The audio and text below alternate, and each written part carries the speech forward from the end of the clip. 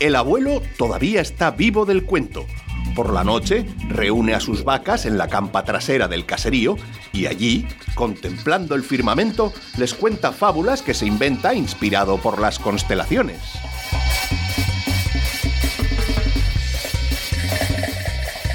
Las vacas no sabían que la osa menor le robaba miel a la mayor, que Sagitario ganó una carrera contra Pegaso y Unicornio disparándoles flechas, ni que el dragón achicharró al ave fénix y este ya no quería resucitar más.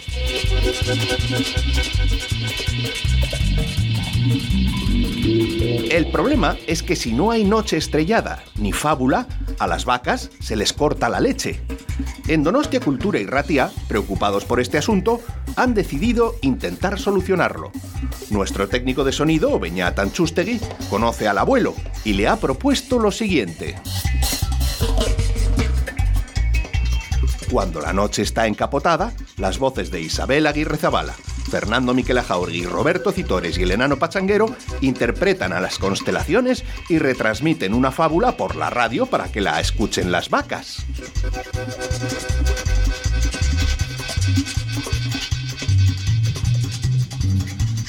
De momento, la de Tauro y el agujero negro les ha encantado y están de muy buena leche.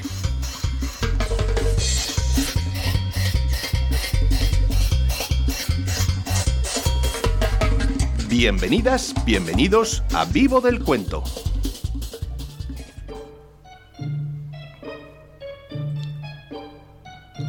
Vivo del Cuento.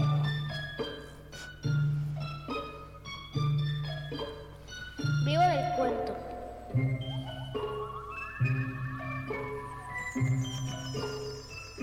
Vivo del Cuento.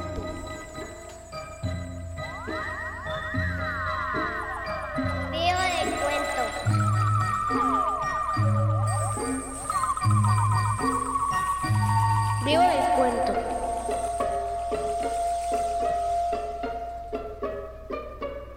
Cuéntame un cuento.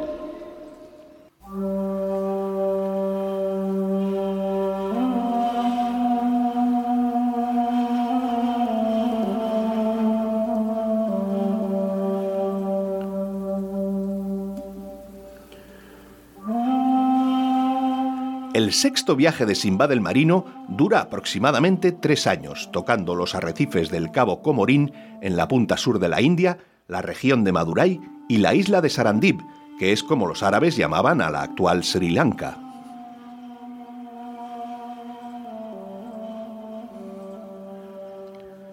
Para entender la labor de Sinbad como embajador en Sarandib, hay que tener en cuenta que esta isla tenía doble interés en una relación con el imperio de Bagdad.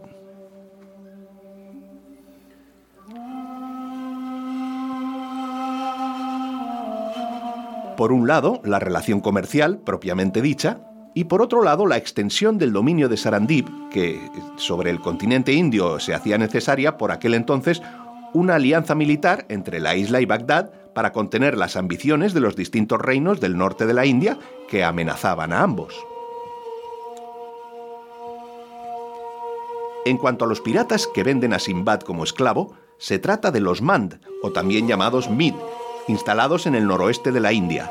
A partir de Surat, su puerto de atraque, amenazaban toda la ruta comercial entre Sarandib y Basora. Este núcleo de piratería fue reducido por los árabes entre el año 833 y 842.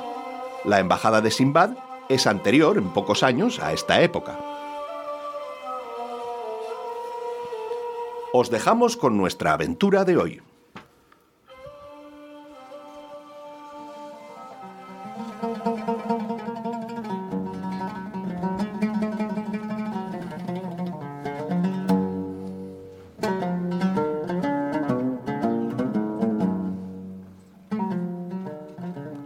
Los 7 viajes de Simbad el Marino.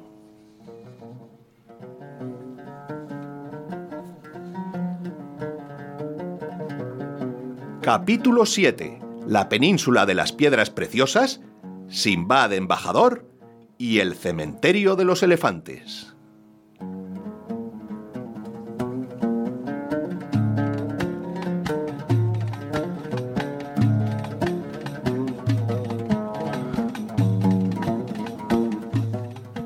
Después de haberme quedado preocupado exclusivamente de comer y beber y haber olvidado en estos placeres todos los peligros que había afrontado, todos los males que había sufrido, sentí de nuevo la tentación de salir de viaje.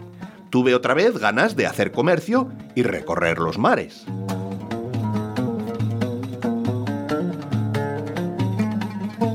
Reuní la suma de dinero necesaria, compré y embalé mis mercancías y me dirigí de Bagdad a Basora. Tomé plaza allí en un sólido barco en compañía de otros mercaderes que tenían la intención de seguir la misma ruta que yo y de algunos viajeros de los que pude advertir que su carácter se adecuaba al mío.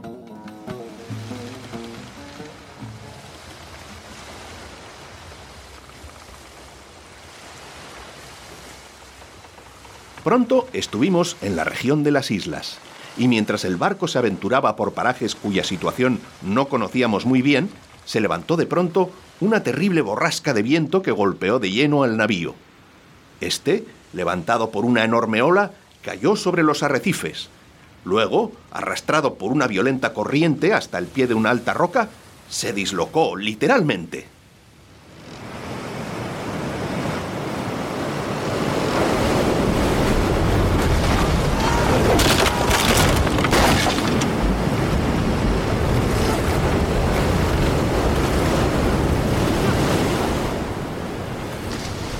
Yo perdí el conocimiento y cuando desperté estaba tumbado sobre una piedra lisa en la costa, dominada en aquel lugar por la ladera de una montaña que levantaba toda su altura en la punta de una alargada península.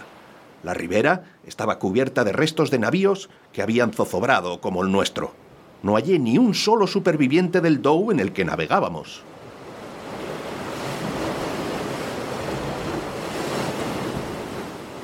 Había allí un indescriptible montón de inefables objetos, osamentas pútridas, cadáveres tendidos aquí y allá, inimaginables cantidades de mercancías, riquezas imposibles de evaluar.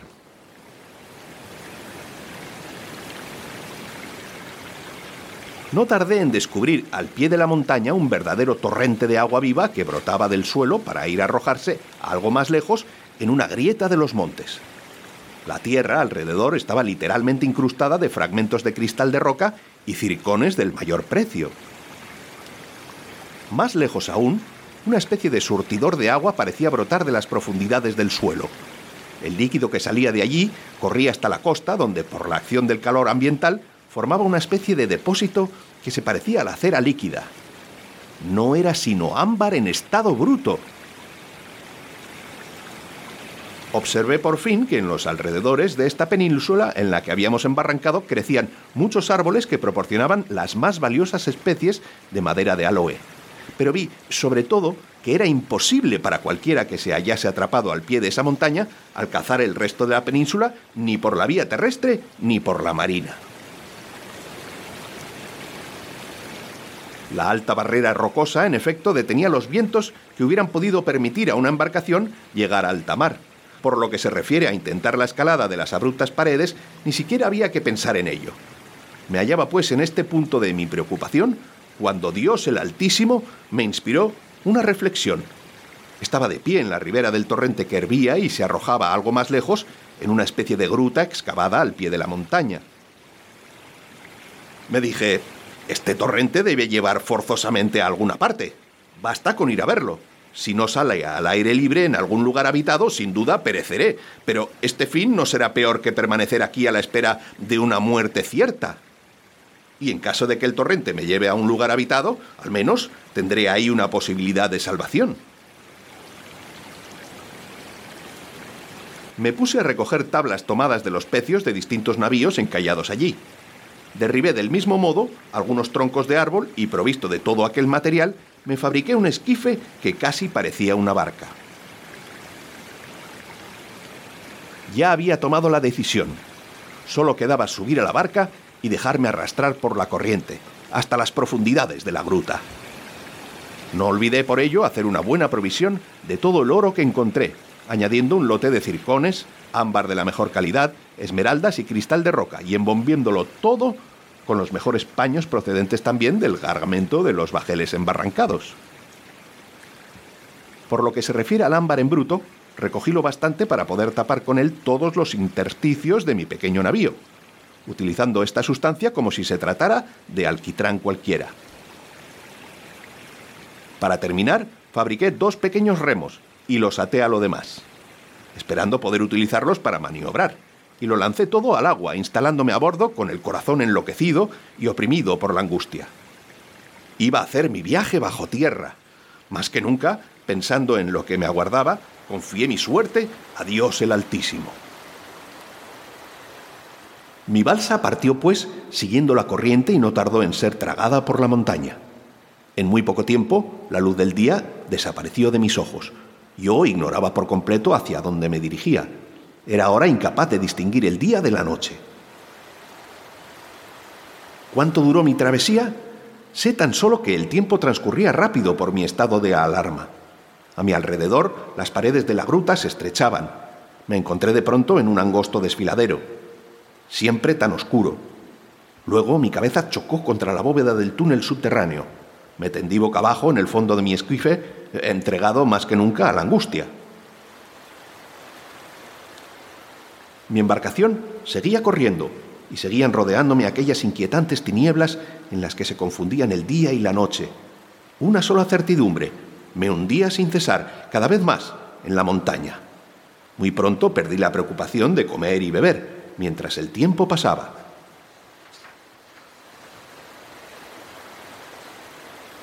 A veces el túnel se estrechaba, otras se ensanchaba. En la ignorancia y el miedo que me dominaban, mi corazón se dejó sumergir de tal modo que acabé agotado por ceder al sueño.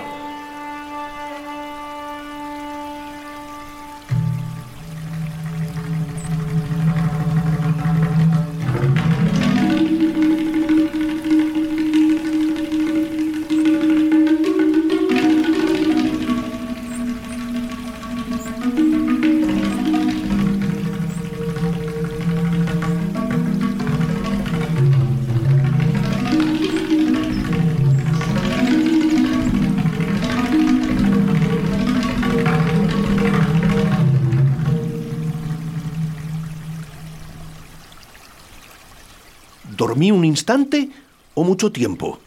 No me queda recuerdo de ello. Cuando desperté y abrí los ojos, me encontré al aire libre. Me hallaba en una vasta llanura, en la orilla de un río, y divisé muy cerca de allí mi balsa atada a una estaca. A mi alrededor se habían reunido unos individuos de tez oscura. Cuando vieron que volvía en mí, estrecharon el círculo y comenzaron a hacerme preguntas. Me levanté y les dirigí mi salutación. Me respondieron en una lengua incomprensible. Yo creía estar viviendo un sueño. Era tan feliz que tenía la impresión de no controlar ya mis ideas. Cuando los que me rodeaban oyeron que me expresaba en árabe, uno de ellos avanzó hacia mí y me saludó en mi lengua. Que la paz sea contigo, hermano. Y contigo, hermano mío. ¿Podrías decirme quiénes sois y cuál es este país? Oh, hermano mío, somos campesinos y cultivamos la tierra. Hoy nos tocaba venir a regar los campos que ves ahí. Lo que hacemos con la ayuda de estos canales, salidos todos del gran río nacido en la montaña. Y estábamos irrigando nuestros cultivos cuando ha aparecido un objeto en la superficie del agua que solo podía haber salido de las propias entrañas de la montaña. Lo hemos detenido. Era esta balsa en la que dormías. Y veo que la habéis amarrado. Sí, y hemos aguardado el momento de tu despertar. Ahora, cuéntanos a tu vez tu historia. Explícanos cómo has llegado hasta aquí, cómo has podido recorrer el curso subterráneo de este río. ¿Conoces las regiones que están situadas más allá de la montaña?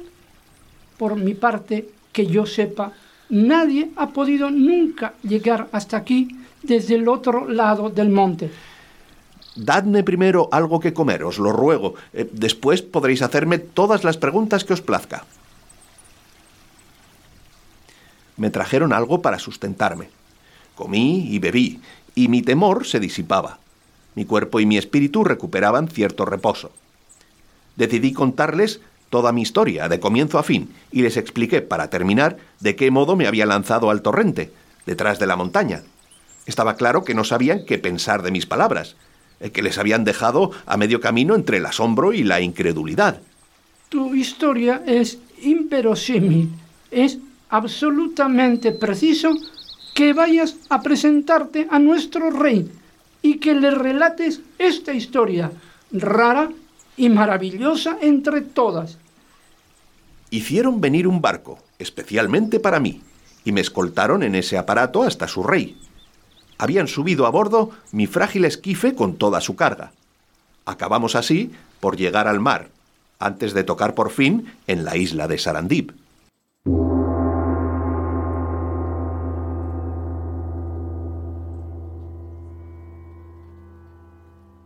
Allí me llevaron ante su rey. Le saludé de acuerdo con los honores debidos a su rango. Poseía la tierra de Sarandib. Me postré, por consiguiente, a sus pies besando el suelo. Me deseó largo rato la bienvenida. Me habló en calurosos términos. Hizo que me sentara ante él y aceptó beber en mi compañía. Respondí adecuadamente a sus muestras oratorias e invoqué en su favor a Dios. Se relajó al oírme hablar y me mostró un rostro sonriente. ¿Cuál es tu nombre? Oh, mi señor, mi nombre es Simbad el Marino. ¿Y de dónde procedes, Simbad el Marino? Soy de Bagdad, mi señor. ¿Y cómo has llegado hasta nosotros? Conté de nuevo mi historia sin omitir nada. Llegó también al extremo límite del asombro. Le presentaron luego mi balsa con su rico cargamento, madera de aloe, ámbar, circones, esmeraldas, de toda clase de piedras preciosas, todos ellos objetos que no se hallaban en las tierras que él controlaba y que, procedentes de un lugar casi inaccesible, escapaban por ello a la avidez de los mercaderes locales. Su pasmo se adecuaba a su turbación. Oh, mi señor, mi persona y la balsa, con todo lo que lleva, están a vuestra disposición. Oh, Simbad, lejos de nosotros la idea de ambicionar lo que poseéis. No lo necesitamos, pero es un deber para nuestra persona ayudarte a regresar a tu país. Invoqué a Dios en su favor y le agradecí sus buenas intenciones. Hizo él una señal a uno de sus jóvenes criados. Este me condujo a una casa de campo donde me instaló. Ahora acudía yo cada día a casa del rey y asistía a su audiencia. Tras ello, iba a pasear por la ciudad, donde podía contemplar con placer los 1000 espectáculos que ésta ofrecía a mis ojos. Esta isla de Sarandib se halla casi bajo la línea del Ecuador. Los días y las noches duran allí invariablemente 12 horas durante todo el año. Se encuentran, al parecer, las más antiguas construcciones monumentales que se conocen en el mundo. La isla tiene un total de 80 parasangas de largo, por una anchura de 30. La capital, ampliamente construida, se encuentra situada al pie de una alta montaña, muy cerca de una profunda garganta. La región es, sobre todo, rica en sustancias olorosas, filamentos de almizcle, de algalia, aromas de toda especie. Crecen allí, por otra parte, 100 variedades de árboles, a cual más imponente. Por lo que se refiere al asperón, que aflora en todos los terrenos montuosos del paraje, se utiliza para el tallado y el pulido de las piedras preciosas. Hice por fin amistad con los mejores y más afamados personajes de la ciudad. Todos me querían con un ardor muy superior a mis méritos. Me había convertido al mismo tiempo en un asiduo huésped del palacio. Quienes frecuentaban conmigo esos lugares me pedían a menudo que les entretuviese con el detalle de las principales características de mi país, algo que yo hacía de buena gana. Yo les rogaba, a cambio, que me instruyeran sobre las particularidades de su región y de buen grado me informaban de ello. Cierto día, su rey me preguntó sobre las modalidades del poder que ejerce el califa en la ciudad de Bagdad y satisfice su curiosidad. Por Dios, veo que tu califa actúa de un modo razonable y que parece obtener de esta suerte resultados satisfactorios. Me has hecho sentimentalmente atractivo este personaje. Quisiera que le prepararan un regalo que tal vez podría llegarle por tu mediación. Oído atento y buena voluntad, oh mi señor. Le entregaré vuestro regalo y le mantendré informado de los sentimientos de sincera amistad que le profesáis.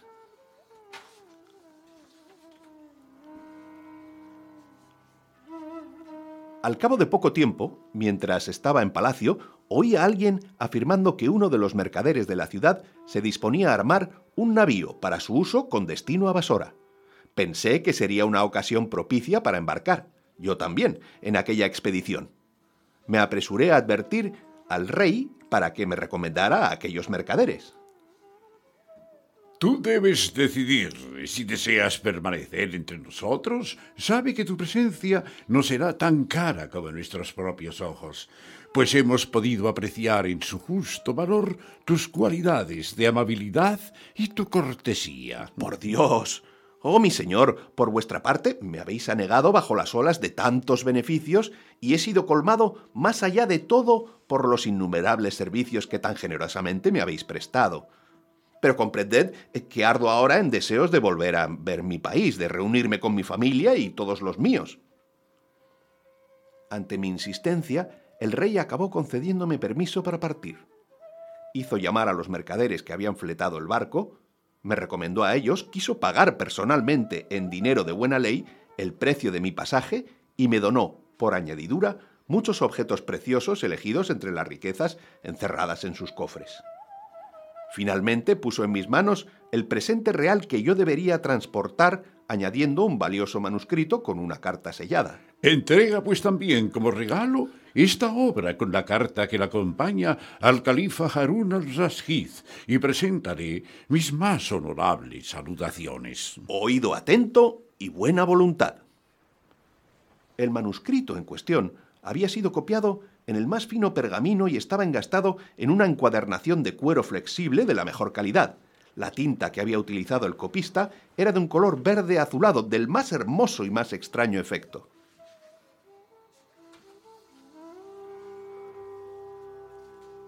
Di las gracias al rey e invoqué a Dios en su favor. Abandoné luego Sarandib, conservando siempre en la memoria las muestras de generosidad de aquel soberano. No dejamos entonces de viajar de una isla a otra, de un país a otro, hasta que por fin llegamos, con la protección de Dios, al puerto de Basora.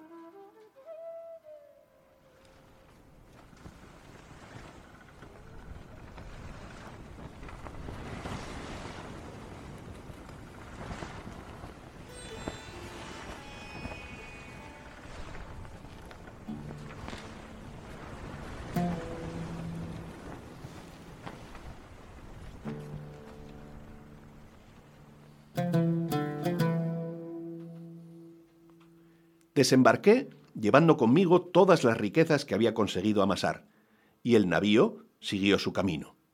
Permanecí algunos días allí para comprar lo necesario para mi regreso y organizar el transporte de mis cosas. Luego me dirigí a Bagdad. Llegado a Bagdad, me apresuré a ver de nuevo mi casa, a mis amigos y a todos los míos. Pero solo tuve tiempo de descansar el día de mi llegada. Al día siguiente me presenté en la residencia del califa Harún al-Rashid. Le ofrecí los presentes y el precioso manuscrito con la carta adjunta.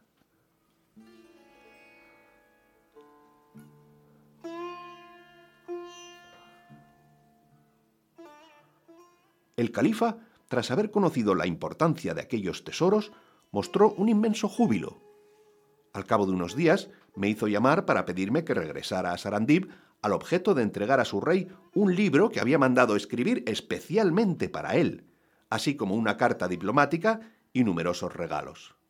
Y así fue como me vi cumpliendo como enlace entre ambos mandatarios.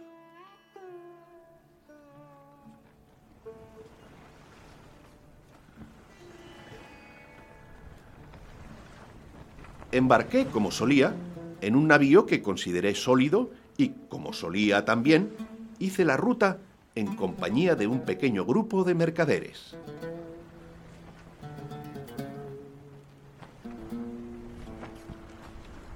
Como ya era habitual, navegábamos día y noche y tan propicias nos fueron esta vez las velas que muy pronto tocamos la isla de Sarandib.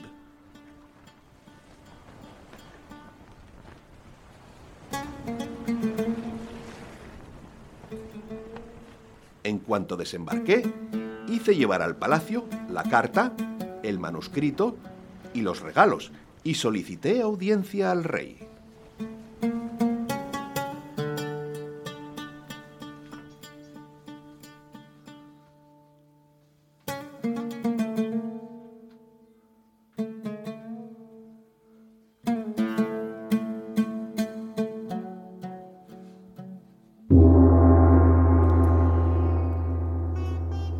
¿Cómo es que has vuelto a visitarnos, oh Sinbad?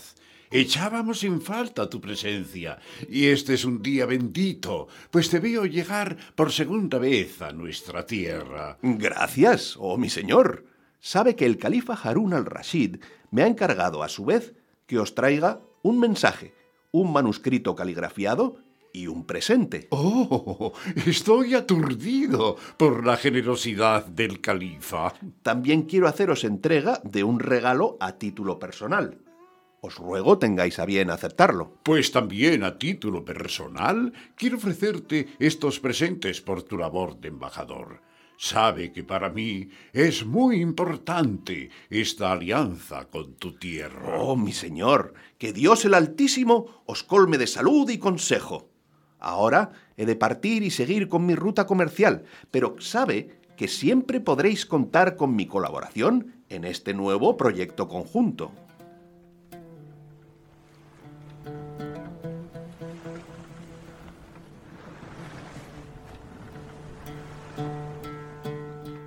Abandoné Sarandib en compañía de un pequeño grupo de mercaderes y pasajeros, todos ellos de tan agradable compañía como en mi último viaje.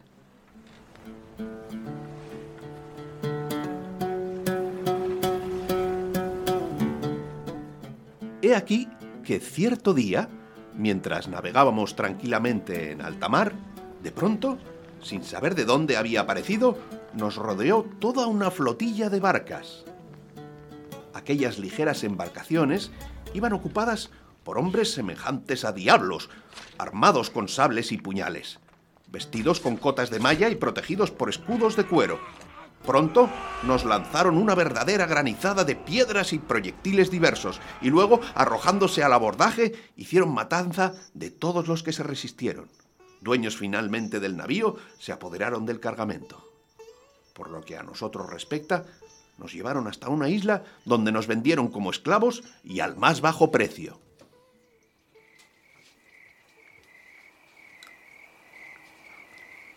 Yo había sido comprado por una mujer que poseía una gran finca. Era una viuda tenaz y muy decidida, que había perdido a su marido en una cacería. Me llevó a su casa, me dio de comer, me dio de beber, me dio alguna ropa y me trató con benevolencia. Sentí que mi emoción se apaciguaba y no tardé en recuperar cierta calma. ¿No conoces oficio alguno? Oh, mi señora, soy un mercader, no conozco más que el comercio. ¿Sabes tirar con arco? Sí, eso lo sé. Me entregó entonces un arco y unas flechas. Me hizo subir tras ella a lomos de un gigantesco elefante y en plena noche partimos así hacia una vasta selva. Cuando hubimos llegado a una especie de alta espesura, me señaló un árbol muy alto y me indicó por señas que trepara hasta la copa. No te muevas de aquí. Durante el día, los elefantes frecuentan este lugar. Si descubres alguno, intenta alcanzarlo con tus flechas. Tal vez consigas así herir de muerte a uno de ellos. En ese caso, cuando llegue la noche, no dejes de venir a avisarme enseguida. Tras haber hablado así, se fue a ocuparse de sus cosas, dejándome en pleno temor e inquietud, oculto por el follaje de mi árbol. Era perfectamente invisible a las miradas. Por fin se levantó el día. No tardaron en aparecer los elefantes, vagando por aquel rincón de selva en busca de alimento.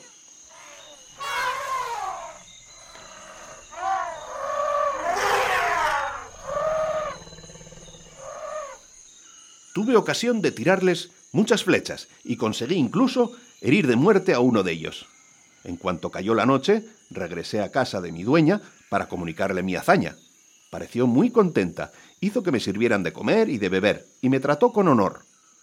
Algo más tarde, ella fue a enterrar el elefante con la ayuda de otros esclavos, no sin antes cortarle los colmillos. Ese fue, pues, mi trabajo durante 2 meses, cazar elefantes para obtener el marfil de sus colmillos.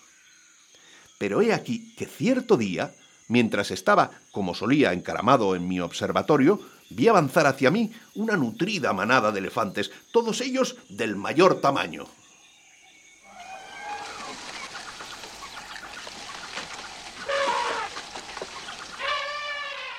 Formaron un círculo alrededor de mi árbol, enrollaron sus trompas en torno a las ramas bajas y forzaron luego con toda su masa el tronco, consiguiendo en efecto que se moviera. Llegó entonces, para unirse a ellos, una bestia de un tamaño colosal. Enlazó con su trompa el propio tronco del árbol y comenzó a tirar con todas sus fuerzas hasta arrancarlo. Tras ello, lo arrojó al suelo. Me vi así, lanzado a tierra, en medio de todos aquellos elefantes, casi inconsciente a fuerza de espanto. Mi alma estaba a punto de abandonarme cuando un gigantesco elefante se acercó a mí, enrolló su trompa alrededor de mi torso, me levantó y me dejó caer delicadamente en su lomo. Solo entonces quiso ponerse en marcha, seguido por toda la manada, y el cortejo recorrió así un largo camino. Llegamos a un lugar que parecía ser el final de nuestro viaje. Mi montura me hizo bajar con la ayuda de su trompa y me depositó allí. No tardé, en efecto, en ver cómo seguía su camino detrás de sus hermanos. Pude por fin recuperar el aliento, mientras mis fuerzas regresaban poco a poco.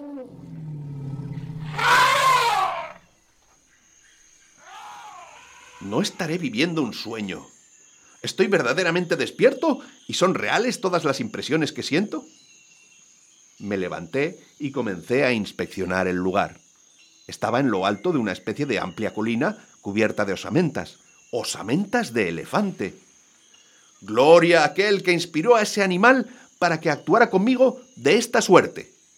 Este elefante ha captado lo que buscábamos al atacar así a sus congéneres.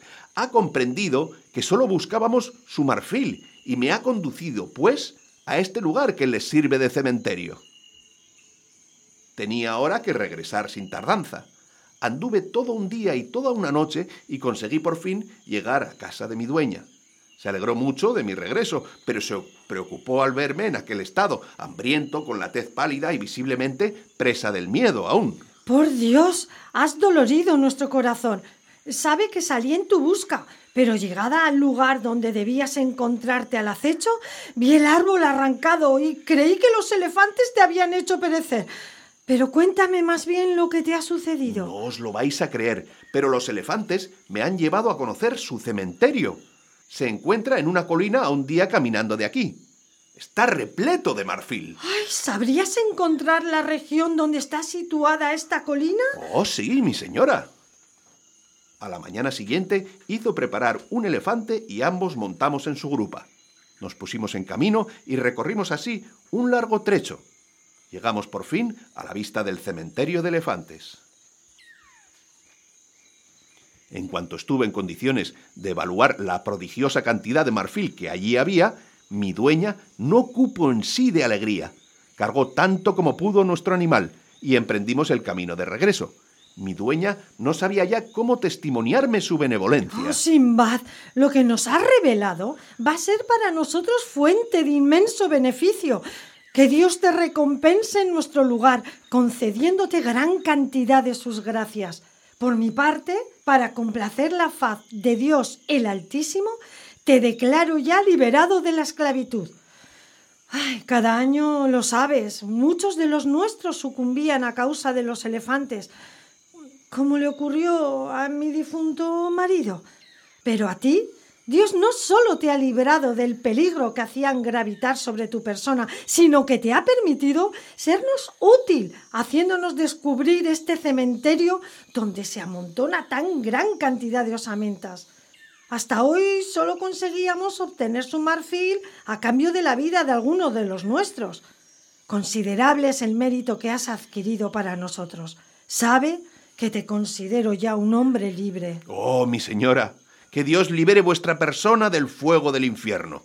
Dignaos, pues, permitirme, puesto que, por vuestra gracia, soy ya ahora un hombre libre, que regrese a mi país. Te lo permito, pero hay para ello un tiempo propicio. Precisamente cuando los mercaderes vienen aquí para procurarse gran cantidad de nuestro marfil, el tiempo se acerca. Cuando veamos llegar a esos mercaderes, te confiaré a ellos y te entregaré incluso una suma que te permita pagar el viaje de regreso. Invoqué a Dios por ella y le presenté de nuevo mi agradecimiento. Unos días más tarde desembarcaron los primeros mercaderes. Mi antigua dueña vino a mi encuentro. Ven conmigo. Los mercaderes están aquí. Es tiempo ya de presentarte a ellos. Y fuimos así a reunirnos con toda aquella gente ocupada en su comercio. Adquirían grandes cantidades de colmillo de marfil. Los hacían embalar cuidadosamente y los amontonaban en la cala de su navío. Mi antigua dueña, mientras, había comenzado a conferenciar con algunos negociantes que estaban a bordo. Pagó el precio de mi viaje, exigiendo que me llevaran, si era preciso, hasta el límite extremo de los mares, y me recomendó a todos ellos del modo más apremiante. Insistió por fin en hacerme donación de un gran cargamento de marfil.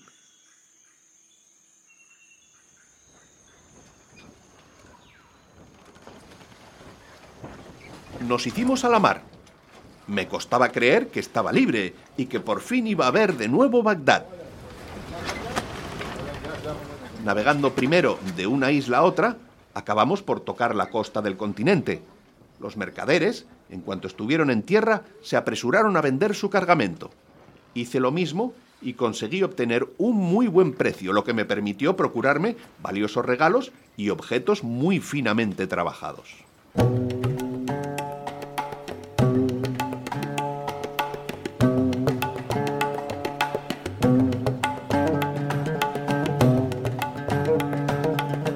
Y así regresé a Bagdad, mi buena ciudad. Así recuperé, por fin, mi casa, a mis parientes y a mis amigos. Al día siguiente de mi llegada, por la mañana, me presenté ante el califa para transmitirle las salutaciones del rey de Sarandib. Le hice luego el relato de mi embajada. Se alegró mucho al verme de regreso, sano y salvo, y no dejó de dar gracias al Altísimo, colmándome de honor. Y estos son los acontecimientos que marcaron mi sexto viaje, más maravilloso, más rico en sorpresas, si es posible, que los 5 precedentes. Mi estimado tocayo, ten a bien aceptar esta bolsa con 100 mizcals de oro y no olvides regresar mañana. Mañana, si Dios lo permite, os haré el relato de mi 7ª y última aventura.